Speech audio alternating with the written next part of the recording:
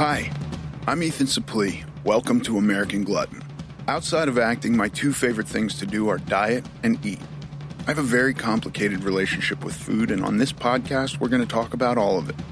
Food as entertainment, food as sport, food as fuel. I'll talk to experts and the average person, just like you and me. Jared Feather, welcome to the American Glutton Podcast. Thank you for having me on. I'm so excited to talk to you because I am asked all the time what I am doing, and I actually got to a point where I was struggling. My fat loss slowed down, and I was kind of in this weird thing of like when I would try to lower my calories, I think I was going too low, and so you came and have helped me wonderfully, and it's been awesome, and I would like to talk about that if you don't mind. Yeah, absolutely, man. We can go any direction you want to take that. Currently, I'm helping you with training and dieting, so we can definitely discuss the diet. You handled a very large portion of that successfully on your own. Like you have talked about in the past, you watched Mike's TED Talk, and you learned about the importance of maintenance phases and settling point theory and things of that nature. So we can definitely dive into all that for sure. But you definitely did a large portion of that successfully on your own. Very well. Because I picked you up after you just coming off of a maintenance. I was just coming off of maintenance, yeah. Heading into another diet. Yeah. And I was like, maybe we should extend this maintenance a little bit. Then the virus happened, and we really extended it because we were just at-home training. So. It was the longest maintenance period ever recorded. You know, probably needed too. Like even today, so we just did that eating challenge, so I apologize if I'm off my A game here. I'm pretty tired. Yeah. Even that euphoria is kicking in. You didn't eat that much. And a pretty good indicator that not eating a lot in one sitting, that you just can't eat as much as you used to be able to in one sitting, obviously, which is also kind of goes into settling point. Like you just can't eat what you used to eat at 500 pounds, and that's really cool because now your body's used to being at 270, and the calories that you're going to take in are a little bit more at that 270 range. Yeah. That's very neat. Yeah, it's a fucking weird thing to be disappointed about, not being able to eat as much as I sit down and I go, here's what I'm going to eat. I'm going to crush these guys. I've got this.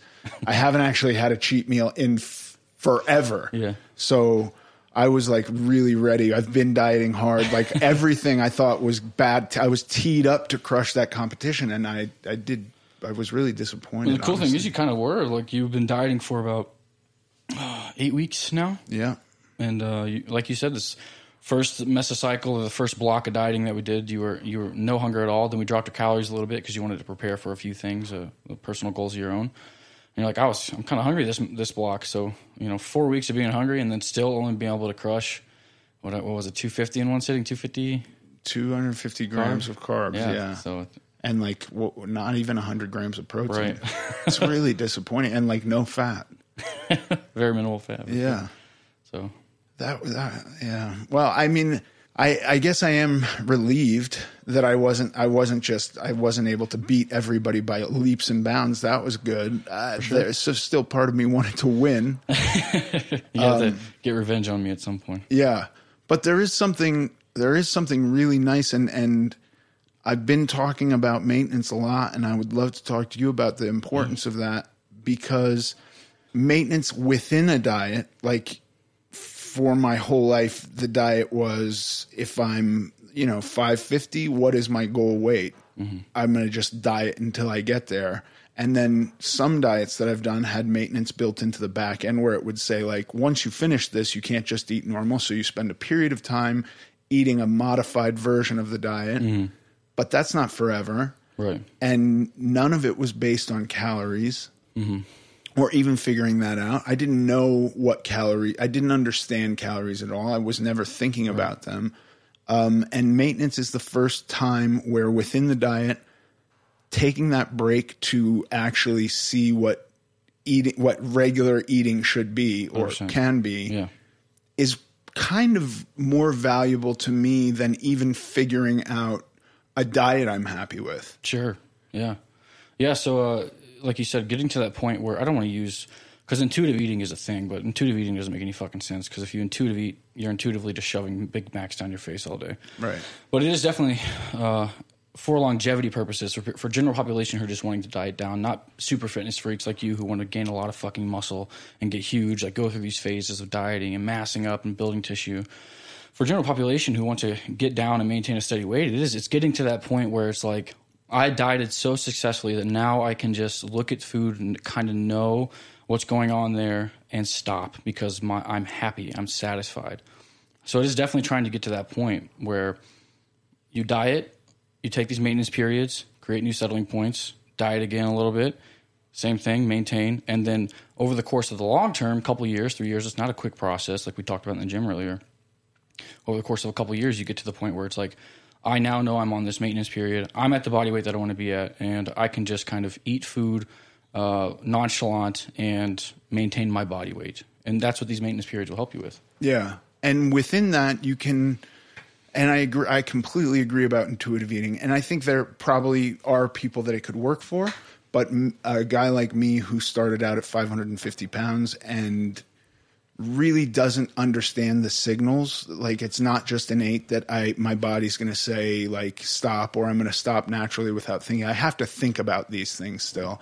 Through maintenance, I can, with using a like quote unquote mindfulness, I can figure out what it is. And by the end of maintenance, I wasn't even really tracking. Mm-hmm. I had just learned over a few months what it was, and this is what I was doing. Right, like you say, like you were just mindful of it. So that's probably why. That's why I don't like the word intuitive, because like if you intuitively did stuff, it's like I'm intuitively going to shove these meals down my fucking face because I want them. Yeah, that's intuitive. So like you said, just being more mindful about what you're eating, and since you have dieted and you've gone through the periods of time in which you're tracking, and you know what's going onto the plate, now you can look at it. Which I assume is what people mean when they say this intuitive style of eating or whatever. Now you can look at the things that you're eating and be like, okay, this is about what I'm having. I know that I need to get enough protein in so that way I'm keeping my muscle tissue, so that way when I'm dieting down that I'm not losing any lean tissue, and then therefore having to eat even less calories.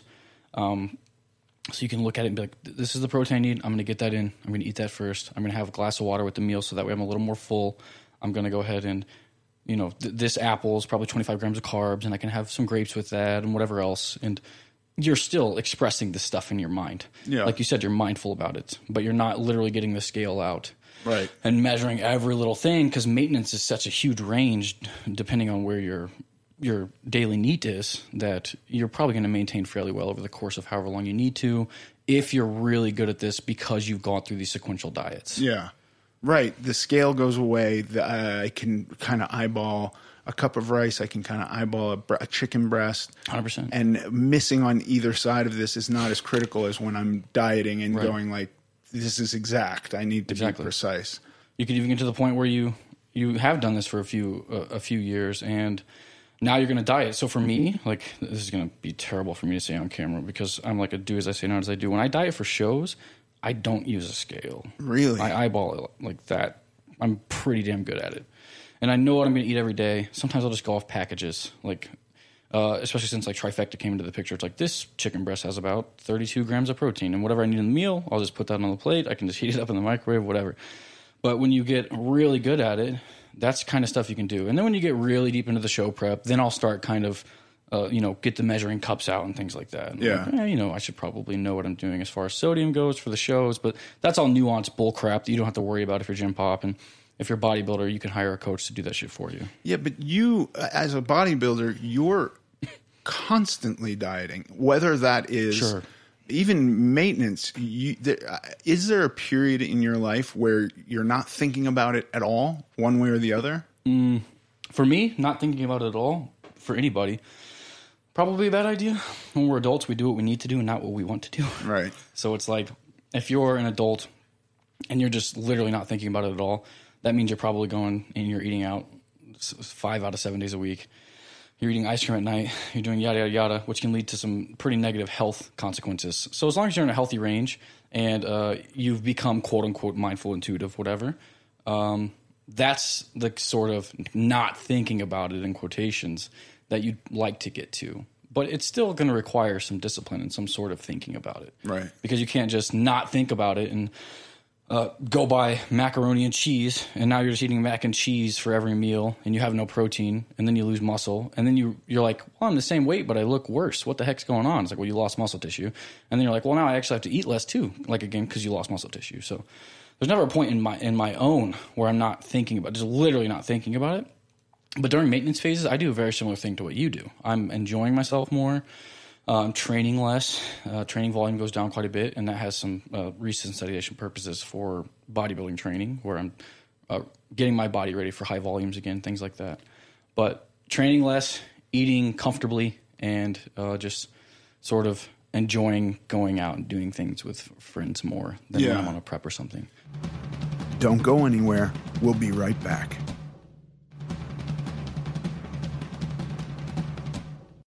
Yeah, it's so weird. I used to really dream about a day where I would maintain my weight exactly with no thought that this was my goal. I would just be this weight, whatever it was. I didn't have a number in mind. And then if I look back through the last 18 years, not the last 2 really, but the prior 16, I see a very like exaggerated yo-yo, right? Like yo-yo dieting was real. I would kill myself to get really low. And then as slowly as I possibly could, I would regain the weight. You know, that would be my effort because I knew it was coming back. I would just go like, I'm going to make as many good decisions as possible. And what's wild is doing this kind of more bodybuilder style. It's almost the same thing, but it's done with perfect intention and a much more nuance and much more exactly. So there will be a loss period, a plateau, and then a gaining period, but it's done on purpose. Absolutely. Yeah. And that's the thing. It's not, to be honest, this isn't something really modern and or old days of bodybuilding that I really picked up on. This is something sports science integrated. So sports nutrition and sports physiology. A big thing that I think me and Mike have done is really bring that sort of over to bodybuilding because periodization really didn't exist. Dieting periodization. There were people who would do like, I would say, carb cycling and things of that nature, but I'm unsure they knew why they were doing it. They didn't understand the physiological components and how they're setting themselves up to be successful in the future and how periods of maintenance aren't periods where you're not getting better because you're going to get so much better in the time to come that it actually sets you up for that. And that you have to just look at it that way. It's like, this is a temporary trade-off to be even better in the future because you can diet your ass to the ground.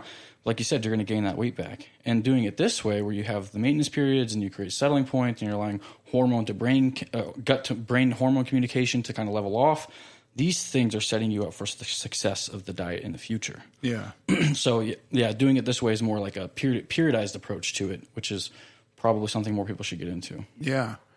It doesn't seem to be one of the fads. It certainly doesn't. I think that I would love for it to be more of a fad because I think it's much more exciting to me. It's all of my goals wrapped into a neat bow, and I saw results immediately. Exactly, and it's cool because it breaks it down into subsequent goals on its own, just because the blocks require that. Like it's like this block is maintenance, whereas in the past that was like I'm plateaued, cut calories. It's literally like somebody telling you now, hey, that's good, we're maintaining, we're supposed to be maintaining right now. And then you're like, oh, I'm checking this box. This goal is being accomplished. Wow, I'm maintaining again. Look at the scale. Oh, wow, I'm within like 3 or 4 pounds during this period of time, and I'm not as hungry as I used to be. And all these little goals are just kind of coming into play. And you're instead of that one huge slash in body weight, and the end goal is the goal, and that's it, you're accomplishing all this stuff as you go through the phases. Yeah, I did a diet where I think it was like if you haven't lost weight in 6 days, you break the plateau with an apple day, and that is a day where you're allowed to only eat apples, but you eat as many as you want. I can't even remember. It's a crazy diet where it's like 500 calories a day for everyone, and you lose a pound a day, or so. I was losing a pound a day, and then 6 days in a row I don't lose it, and I eat my apples, and sure enough, I lost a bunch of weight. Wow. So you're right. I mean, the idea that we're going to like. You know, I wish over the course of my weight loss, I had gone, what's it like to maintain 400 pounds? What's it like to maintain 300 pounds? Right. I didn't really even do a maintenance period until I was about 295, 300 around there. All right, so how many years of yo-yoing before you did that? 17. Yeah, and it was just like kind of like lose 100, go back up 150, lose 150, go back up 200. Yeah. And then when you finally hit that first maintenance, you kind of just stayed under 200 pounds, or was there a little bit of a gain after that? Well, there was a period of years where I went down to 220, then I gained up to like 280, and I was hovering around 280. But hovering around 280, not with maintenance, just with like by the skin of my teeth of like getting on a scale, seeing I gained weight, reducing food a lot, going down. Micro yo-yo dieting. Yeah, exactly. Yeah. And not healthy. There was no looking at calorie, like what I was eating, amounts I was eating. I had no idea. Like, I don't think people necessarily have to count their calories. By the way, I'm not even counting on the program you have me on. You never mention calories. Not at all. There's no, I have sat down and figured out how many calories I'm eating. Right. You don't even give me protein macros. It's just like 8 ounces. Right. It's actually really here's cool. Your list of the proteins that are accepted, and it's because I've already calculated a caloric range that you'll be within on certain days, and the range is either slightly below maintenance or a pretty good deficit of about 600 calories deficit a day for your body weight. And depending on any given day, you're going to be under, because it's always a deficit. You'll be under by some margin, and then we watch the trend line, right? And I can add or adjust or ask you kind of what have you been eating as far as the choices on the template. But I've already accounted for all the ancillary sources, so like the carbs and the fats and the protein sources that you're eating, the protein and the fats and the carb sources that you're eating, and then same thing with fats, protein and carbs and the fats. So I've accounted for all that, and there's a range that you're within, and you don't have to do any of that calculation. And that's the cool thing about hiring a coach. It's like if someone does it right, they're not just throwing macros at your face and numbers, and they're like, hey, hit this and do this and track it all on your phone and make sure you're doing that and that. They're kind of just like going through the process with you of like, here's what you should eat. And let's just be mindful. Again, be mindful. Here are some good selections that you could pick from that fit this range that I have already calculated for you. But don't stress. Just weigh this, measure that, and eat some food. Yeah. And then on maintenance, it's similar, but it became after a month, I wasn't even measuring anymore. Right. And I was pretty hitting those numbers pretty close because I wasn't gaining weight. Why did I got down to like 14% body fat on my own. And with calipers, I was at 10. Okay. But on a DEXA scan, which is, I think, gold standard. So, yeah, pretty gold standard. Yeah. Underwater weighing and DEXA are very similar. DEXA can become pretty cloudy if somebody who is overly muscular or overly fat, depending on the water shifts and things like that. But DEXA is really, really good. Right. Like if you deplete your glycogen, you could look like you have less lean tissue. Yeah, for sure. Like I could get on there at the beginning of a bodybuilding peak and at the end and have like a 2% deviation or something, 3% deviation. It's pretty crazy. Right. Wow. That's scary. I don't know what I was doing. But that's a small deviation compared to like calipers or in-body bioelectrical impedance analysis. Yeah, those bioelectrical things always had me at like 30% body fat. And those are because they run on body water calculations. So like you have a lot of muscle tissue and you have there's an impedance going. So there's an electrical current going through, and then there's amount of fat that impedes that. And then depending on how much water you have, it kind of speeds that up. So it's just like a pretty damn good measurement for body water. Not very good for body fat. Right. But people use those in like supplement shops and shit all the time. And it's just like, long-term data, sure, whatever. Just make sure you're going in on the same conditions. But outside of that, it's kind of just wishy-washy. Yeah. So the DEXA had you at 14? DEXA had me at 14. It's wild. I can't wait to do it again and see what it is. Yeah, man. But I was kind of getting stuck. And the place I was getting stuck at was when I'd lower my calories, I would really struggle in the gym. Mm-hmm. And you just came in and really sorted that all out very quickly. So I went back to weight loss, but also now it could have been because the first thing we did was an accidentally long maintenance period. Yeah, I think we extended it by about we were going to do at least 8 weeks. Right. And then I think right when we started maintenance was when shutdown happened. Yeah. So it kind of timed perfectly. But then we extended it a little more because LA gyms were wild, like open, shut again. Yeah, sorry. Right. So I think that we did another 4 weeks. Month, yeah.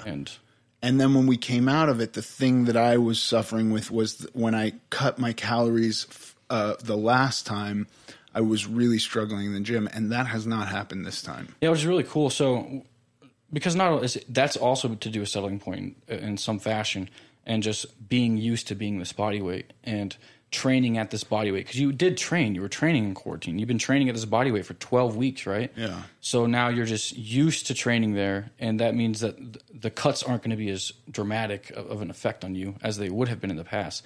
Because it was like mass or like gain a bunch of weight and then diet down immediately. So you're slashing a bunch of calories. You're not even used to training at that body weight. And then you feel like, oh shit, gym performance sucks. But not only that, but in conjunction with the dieting maintenance through quarantine, we did mostly maintenance volume. So we weren't going too crazy. And then when we finally got that gym access again, what we did was set it up again in a periodized fashion where now we can go back into higher volumes, but we take it slowly. So what maybe you didn't do in the past was take training, really map out what your volume looks like and kind of ease into the training. A little bit harder the next week, a little harder the next week, same, and then take a deload, fatigue management period. So a lot of people don't do that, and then they'll go up and then they'll come right back down, and they expect the exact same intensity of all their workouts, but really they were just fortunate they weren't fucking overtraining. They're just fortunate to be going in there and not being broken. So then when they cut those calories and they're trying to do the exact same stuff, well, it's just not going to happen. Yeah. So that sort of easing into the training period where you come off of a deload or you come out of a maintenance really helps to set you up not only just to build your general physical preparedness or your GPP, but it helps you to build the volume tolerance. Right. And you're able to progress. And the way you see it is, oh, I'm always getting better. And the way I kind of look at your data is like, okay, so at the end of this block of training, he was doing this. So the next block, at the end, we need to beat it. But really, you probably don't even go in there and realize in the first couple weeks of your second block of training, you're actually doing less than the last couple weeks of your last block of training. Right. No, I'm not. I honestly haven't been paying attention to that at all. I'm just doing it and feeling great and knowing that it's gone up. It's increasing, which is also very confusing because we're on a decent cut right now. For sure. Don't go anywhere. We'll be right back.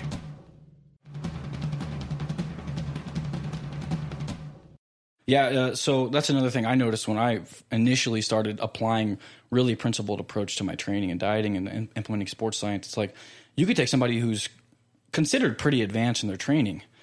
Like you're even probably considered intermediate to advanced at this point. And even today with leg press, we showed you're like, hey, I never feel in this part of my quad. What can I do? And I was like, literally just do this. And you got done with the session and you're like, the outside of my quads hurt like a mofo. Yeah. You had no idea that was going to happen. So just little things like that, plus applying sports science, like progressing through a certain volume amount, just applying overload, making sure you're taking fatigue management periods and you're not constantly trying to train hard as hell.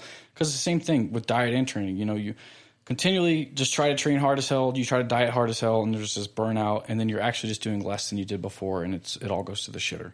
So when I started implementing sports science and I was learning more in university, I was probably 5-6 years into training, and I felt like I was only putting on 2-3 pounds of muscle a year at that point because it was during natural bodybuilding.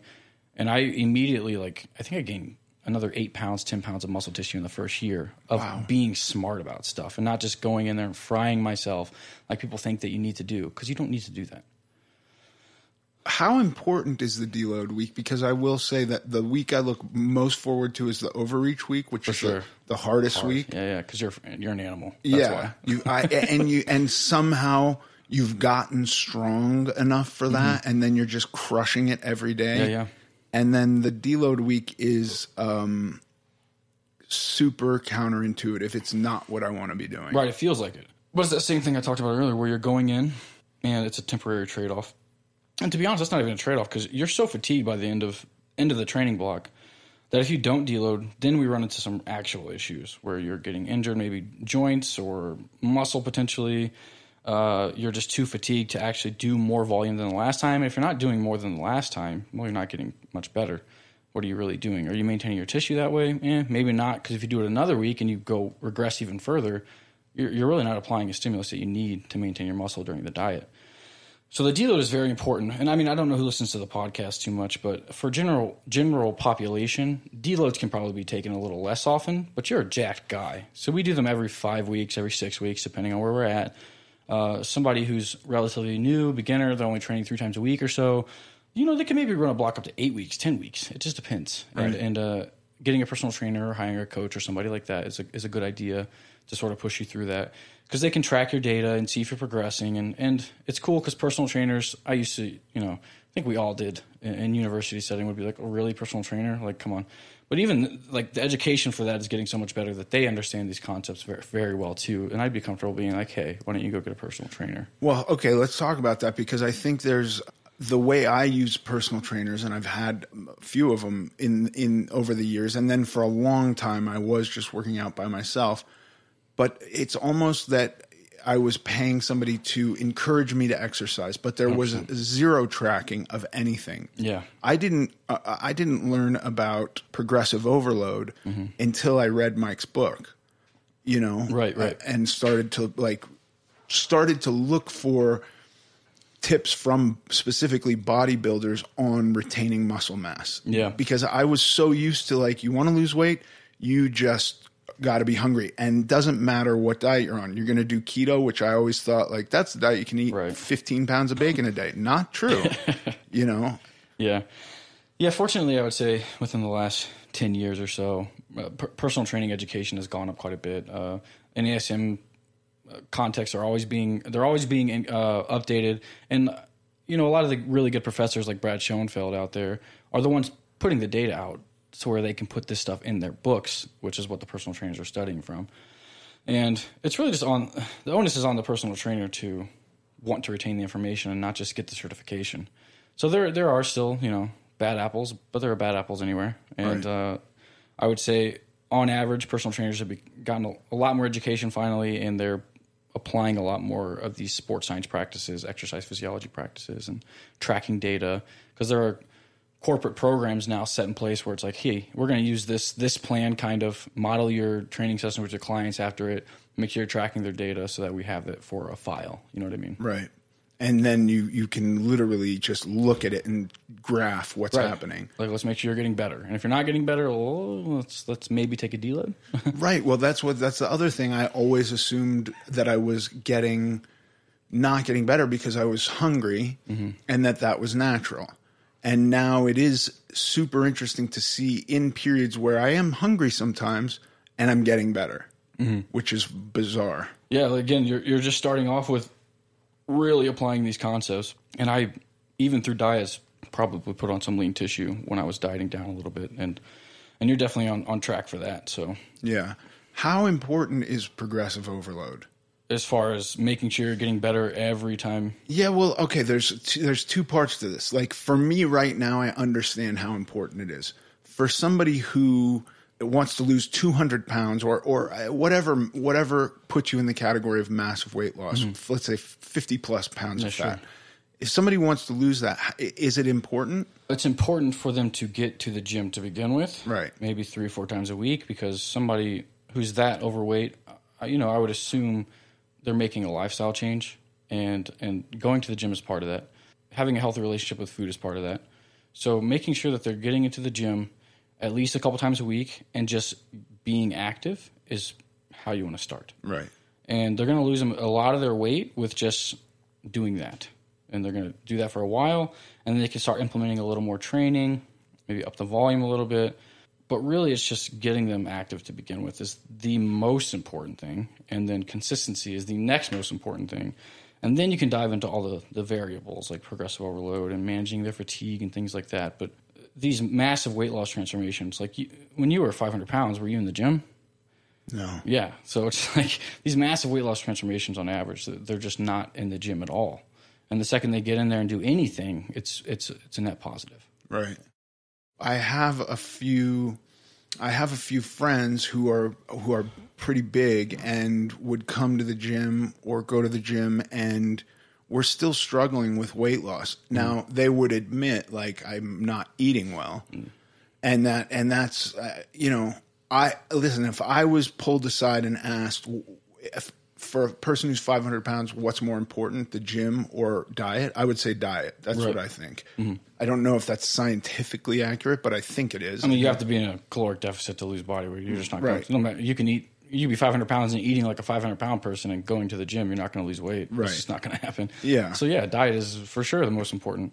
But smart dieting is the most important if you want to keep it off. Yeah, and when I think about the way I started, and I wouldn't even necessarily tell a person who's 500 pounds not to do this, but I started off with a couple months of a liquid diet. Yeah, you told me, yeah. And I wouldn't recommend it for anybody my size now or anybody who was trying to lose 10, 15, 20 pounds. I would say please don't do that, but and probably not even 50 pounds. But for 250 pounds or 300 pounds of weight loss that you need to do, I don't see a problem with that. But at some point, if there's the idea of retention of lean mass, and one of my regrets is like I sometimes go like if I hadn't shed an ounce of lean tissue, you have quite a bit. I would be a monster Your right legs now. would be huge. They'd be gigantic. Yeah. But that's okay. It gives me some other things to work for. I get to do a massing period now, which I'm looking forward to. But at some point, when the idea is, okay, weight loss is going good, and by the way, if we're taking the standards that you talk about, which is like the ideal area is like 1.5% per week weight loss, right? Sure. For somebody who's 500 pounds, that's 7 pounds a week. It's a lot of weight. That's a pound a day. That's pretty solid weight loss. That's amazing, yeah. When you get to wanting to retain lean tissue, the gym is absolutely vital, right? Absolutely, yeah. You have to go to the gym. So if you want to maintain lean tissue, which you want to, because so let's take somebody who is 500 pounds or even just 250 pounds, like say a female who finally wants to get into dieting. Even for her, like she might be intimidated by the gym, it might be scary, but again, just 2 times, 3 times a week, because when you lose weight and a fraction of that is lean tissue, your quote unquote your metabolism goes down. You're losing literal muscle tissue, so you're not going to be able to eat as much food. So not only are you getting to a circumstance where you have to eat less food because you're dieting, but now you have to eat even less food because you're losing literal muscle tissue. So it's bad. It's definitely good to get people into the gym early on. Right. Even if that's with them just like slowly integrating like, hey, instead of a full pizza, how about 3/4 today? Right. And then tomorrow instead of 2 cans of Mountain Dew, we just do 1. Right. Things like that while getting them into the gym, and then you're slowly integrating processes instead of throwing the kitchen sink of fitness at them. Right. The worst idea for anybody getting into it. Yeah. So just slowly integrating 2 times a week training. Just let's get you to the gym twice a week. Get a personal trainer for 2 times. The personal trainer will kick your butt, and you can just slowly start shifting your diet a little bit. And then if you want to get into like the more nuanced calculating calories or hiring a coach to do your diet for you, that's fine. But let's not do the kitchen sink. Yeah. And then with a coach, obviously if you're in the beginning of it and you haven't ever exercised before, you haven't been to a gym before, a trainer who's just going to be there to like push you. That's it. 100%. That's all you need. Yeah, that's totally fine. I think that,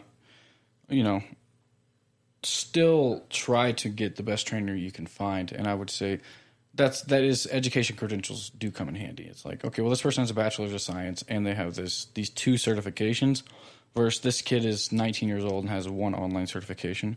I'm probably going with the first guy. Yeah, I don't want to ever say that the way that somebody has to do something is really expensive. So I think you can get a very inexpensive gym membership for sure, like 24-hour fitness or something. Absolutely. Planet Fitness. Planet Fitness is amazing for people just starting off. Yeah. I would go train at Planet Fitness. Like, Not it gets way money. too much flack. Like, whatever. They have all the right machines. 100%. They have personal trainers. You get $10 a month.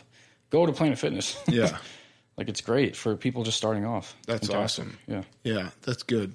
I want to break down all the barriers and problems, like, because these things come up. People, I have concerns, you know what I mean? Right. Like, it's not doing what we're doing at this point. I have, because I'm an actor and have a lot of time off. Right. I can spend a lot of time thinking about this. For sure. This is not what I think the average person can spend the majority of their time thinking about. Yeah, not at all. And that's why, just trainers, coaches, people like that are fantastic. Like, I'm not doing work on my car. I'm not trying to learn how to remodel an engine. If something goes wrong in my car, I'm taking it up the road. Yeah. And that's the same thing with it.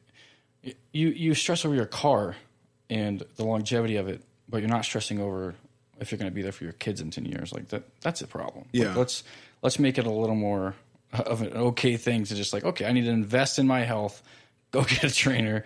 Even if it's just 2 times a week, I should probably do a little bit of something, you know? Yeah. Okay. And then the deload is vital. Vital for?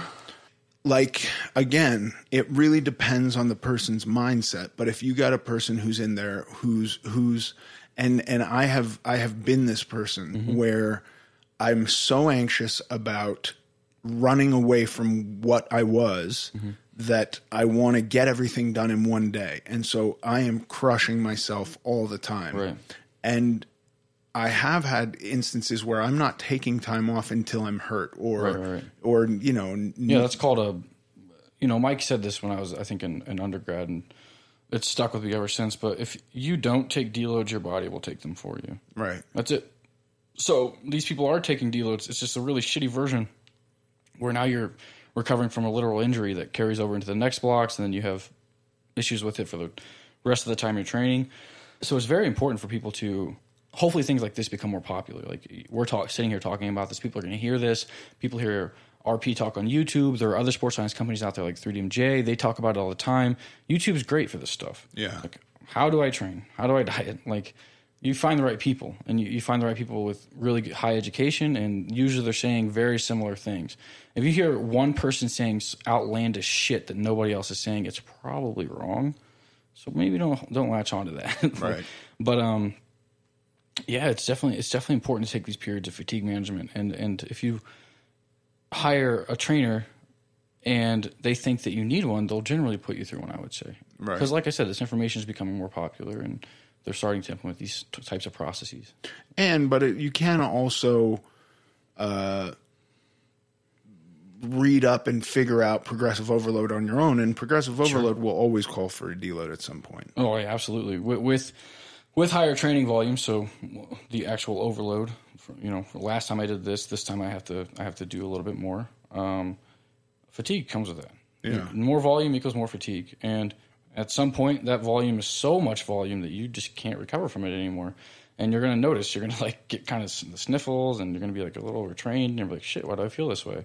Look at your training. Yeah. If you're going too hard too long, it's probably time to just take a week and kind of breathe, relax, go into the gym twice instead of 5 times, and deload. Yeah. Okay, so I have been dieting now for 8 weeks. Mm-hmm. So we're 8 weeks into this diet. We're going to go at least, I would think, 6 more weeks. At least, yeah. Yeah. And then... in the diet to align with your goal. Okay. Yeah. So we'll do that, and then I'll do maintenance next after that? So what we talked about today in the gym, we're going to, what I would do with a bodybuilder. Yeah, so like consider me a bodybuilder, and by the way, I want a score. I want a report card score. How am I doing? As far as, because you train professionals to do this, yeah. I have been trying my best. How am I doing? Oh, you overall? Yeah. Oh my God, Ethan, 10 out of 10. Okay. Yeah, absolutely. You've been amazing. You've been one of my best clients. Okay, yeah, it's fantastic, man. But going into maintenance, we're gonna slowly ease you into eating. And I'm doing that not as a bodybuilder. I'm doing that for you. Right. Because you have this very impressive fat loss journey, and we want to keep bringing your settling point down a little more and a little more every single year. So 270, and then we get you to 260. Basically, each time you shift the settling point down, when you reach 240, instead of being fucking starving, like if we get you to 240 right now, you're going to be hungry. Because your settling point's 270, not 240. Yeah, but I also think, too, that my body fat's going to be so low at 240, that's not a place we're going to hang out. Right, it might be. And that's a good point. Let's get you to whatever your 10% is, right? And we get we're there. You think? When's the DEXA? I got to do the DEXA again. The last DEXA I had me at 253. I was at 10%. Really? When I got there. I mean, listen, I had 220 pounds of lean tissue, 11 pounds of bones, or it was like 10 point something pounds of bones. So 23 pounds of fat is 10%. Wow. When was this DEXA? The last DEXA had me at 12%. So I haven't had it. I got to do it. I'm a little bit scared of doctor's offices right now. For sure. To be honest with you. Yeah, so let's just take it for example then. But we're going 10% below 250. 10%. Let's say it's 10% 250, right? Okay. You're hungry at 255, you said. Yeah. So your selling point's not 250. Right. But if we can get it there, that's awesome. Yeah. Because now when you're 250, you're feeling like you felt at 270 and you don't feel like you need to eat all this shit. Yeah. And we can mass from there. But for you coming... I also want to say I'm not arguing about the maintenance period. I want the maintenance period because I think that does actually give me the tools I need to live. For sure. We'll come out of the diet, the couple weeks following reaching that goal of yours, and then we'll slowly add in some calories. Maybe not take you right to maintenance, but maybe like 250 calories a day less than your maintenance would be. Okay. And then see how you feel, because there's going to be some glycogen and water retention there. Yeah. And you being you and not like some bodybuilder who's just 3%, we don't want you to freak out, you know what I mean? You're going to see that and be like, fuck, what is going on? I'm gaining some water weight and some whatever the hell is going on here. It might be fat. I get that all the time. And it's like, okay, so let's go up. We're going to maintain on these calories for a week, 2 weeks. And your body weight's going to go up due to intercellular water and sodium and things like that coming in. And then it's going to come down a little bit because you're going to level off. And then we'll add in some calories. It's going to do the same thing, go up and then come down and level off. And by the end of that process, you'll have gained 10 but maybe lost 6, right? And then that's left with like 4 pounds. Right. So you've gone from your best look at under 10% body fat is what you're going to be, according to what we just talked about, to, just 4 pounds right above that, so that way we can go into massing after that. Okay. So that process will take, 3-4 weeks. So it's 3-4 weeks of getting you into maintenance to get you into a massing surplus where we'll start adding muscle tissue. So what I'm aiming for is running into the holidays while massing. Perfect. I think we're definitely on track for that. Yeah. Amazing. Yeah. I can't. That'll be perfect. I think around Thanksgiving, it'll be like, all right, time to mass. Yeah. So I love it. Yeah. I'll eat all the turkey as long as I get my macros. Heck yeah, man. Amazing. Well, Jared, thank you so much for coming on and talking to me. Yeah, I appreciate you having me on. And thanks for all your help. It's fucking awesome. No, man, it's fun working with you. I love it. Yeah. Awesome. Thank you. Of course. And now for the Q&A. Nathan S. writes, I want to start off by saying you're an inspiration to me. Thank you, Nathan. I've just recently started working on my weight loss just by changing my eating habits and meal prepping for work. This has made eating healthy a lot easier. What I'm struggling with is that my hobby and way to unwind is doing competitive barbecue, and I don't want to have my hobby interrupt my weight loss. But on the flip side, I use the time barbecuing to unwind and decompress from work. Any suggestions or tips would be much appreciated. Thank you for the question, Nathan. This is an interesting one because when I started dieting almost 20 years ago, I became borderline obsessed with cooking, which seems unbelievably counterintuitive to me now, as I would not suggest that for anybody. It'd be like, I'm going to stop drinking alcohol and become a bartender or something like that. I will say I was somehow able to sublimate a little bit of my need to have some tangible experience with food by feeding other people. So what I would wind up doing is making a bunch of stuff that I couldn't eat on my diet and feeding it to my wife and kids. And my wife still will often say that when I become very serious about a diet, her and the rest of the family gains weight because I'm suddenly cooking them a bunch of stuff that I can't eat. So, it's hard to cook anything and not taste it, but I don't know what your diet program is, if you're doing low fat or low carb, or if you're going to do a vegan diet. Obviously barbecuing meat would be tough. You could try barbecuing vegetables. If you're going to be doing low fat, you could try barbecuing leaner cuts of meat. And if you're doing low carb, you could, start messing around with sugar-free barbecue sauces. Those are all my suggestions. Enjoy making food for other people and feeding them. It doesn't have to get in the way of weight loss. Thank you for the question, Nathan. If you have a question you'd like me to answer on the podcast, you can submit it to americanglutton.net. Thanks for listening to this episode of American Glutton. I'm Ethan Suplee, and as always, joined by my chaperone, Paige Dorian. Follow us on Instagram at American Glutton Podcast. Sincerely.